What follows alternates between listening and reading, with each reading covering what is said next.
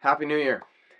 Welcome to 2024, where hope abounds at this beginning of the new year's. We all look forward to the possibilities, not just in our lives, but especially in our lives of faith.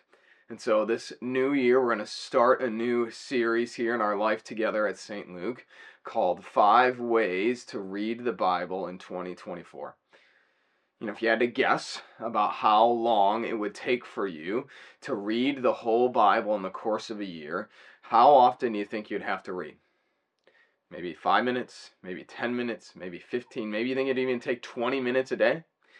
What if I told you that you could read the Bible, the whole entire scriptures from start to finish, if you read 9 minutes a day? Or if you listened to someone else reading for only 12 minutes a day? That's all it would take to accomplish such a big book, such a voluminous book. And so the first way we're going to look at reading the Bible, or a different way to read it, is to read the entire thing. But here's a problem. I think a lot of times if I were to ask you, all right, if I told you you need to read the Bible in the course of a whole entire year, where are you going to start? The problem is most of us would start at Genesis. And then we would just go Genesis, Exodus, Leviticus, Numbers, Deuteronomy, etc., until we made it through all the way to the end. Now, I don't know about you, but not that certain parts of the scriptures are not important, not that they're not the very word of God. But I don't know about you, my endurance level drops significantly if I am forced to read through 1st and 2nd Chronicles, 1st and 2nd Kings, and Numbers without stopping, without reading something else. And so there are other people who know this, there are other people who've experienced this, and so they have made and formed many different ways to read the Bible, many different reading plans over the course of a year. And so I want to sort of give you 3 different ones this day. The first one, you will read every single day of the week, Sunday through Saturday, but on each day of the week, you're going to read a different kind of reading. So on some days you'll read things from the law, some days you'll read poetry, some days you'll read the epistle, some day you'll read from the Gospels. And so through this way you'll get a little bit of variety for you as you make your way through the scriptures, so that it's not all the same, that it's not all just one part. I'll link a PDF below of that Bible reading plan for you. The second way I want to offer to you is what's called a chronological reading plan. Now, I'm not talking necessarily chronologically Genesis, Exodus, Leviticus, Numbers, etc., but chronologically from our best guess on when some of these events actually happen. And we like to say that the Bible tells the entire story of creation, but did you know it's not necessarily in that very order? And so when you read these chronological reading plans, you'll start in Genesis, of course, with creation, but then you're going to go to Job really early on. We believe Job is one of the most earliest things to happen in the history of the world. And then you'll do weird things. You'll pair these readings of King David and then some of the Psalms that he wrote in response to what he was going through.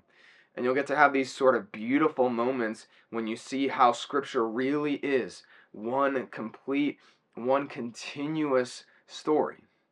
Again, I'll link that below in the description for you as a PDF to download.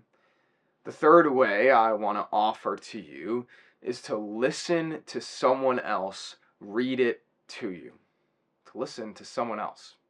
After all, the scriptures themselves were originally intended to be heard, right? This was originally written to be read to people. The letters, especially in the New Testament, those are meant to be read to the churches.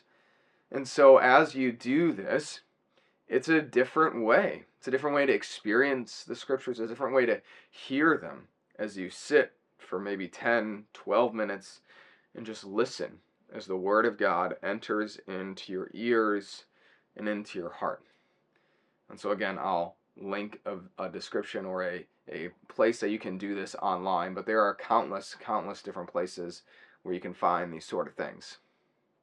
And so whatever way you choose, whether it's the chronological, whether it's sort of different days, different types, or whether you listen to it, the important thing is that you choose something that works for you.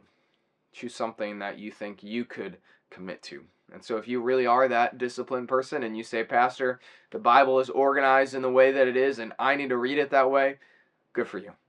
But if you're not, then I invite you to explore one of these other options. Explore one that sounds intriguing, that you think would work for you. I also have a good article for you that I'll share here at the bottom of our video description as well that lists countless different ways to read the Bible, countless different ways to read through the scriptures and different apps and things like that for you.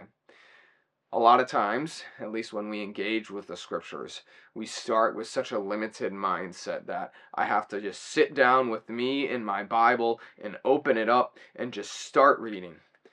But in this day and age and in there are so many different ways to enhance, so many different ways to go deeper, so many different ways to stop and be with God's word to us. And so as we begin the first way to read the Bible in 2024, read the entire thing. But read it in a way that is unique, that will enable you to endure through the long haul, to read 365 days in a row so that you make it through every single word that God has written and said to you. God be with you this day as you do, as you follow, as you listen, as you grow as a follower of Jesus. We'll see you in the next one.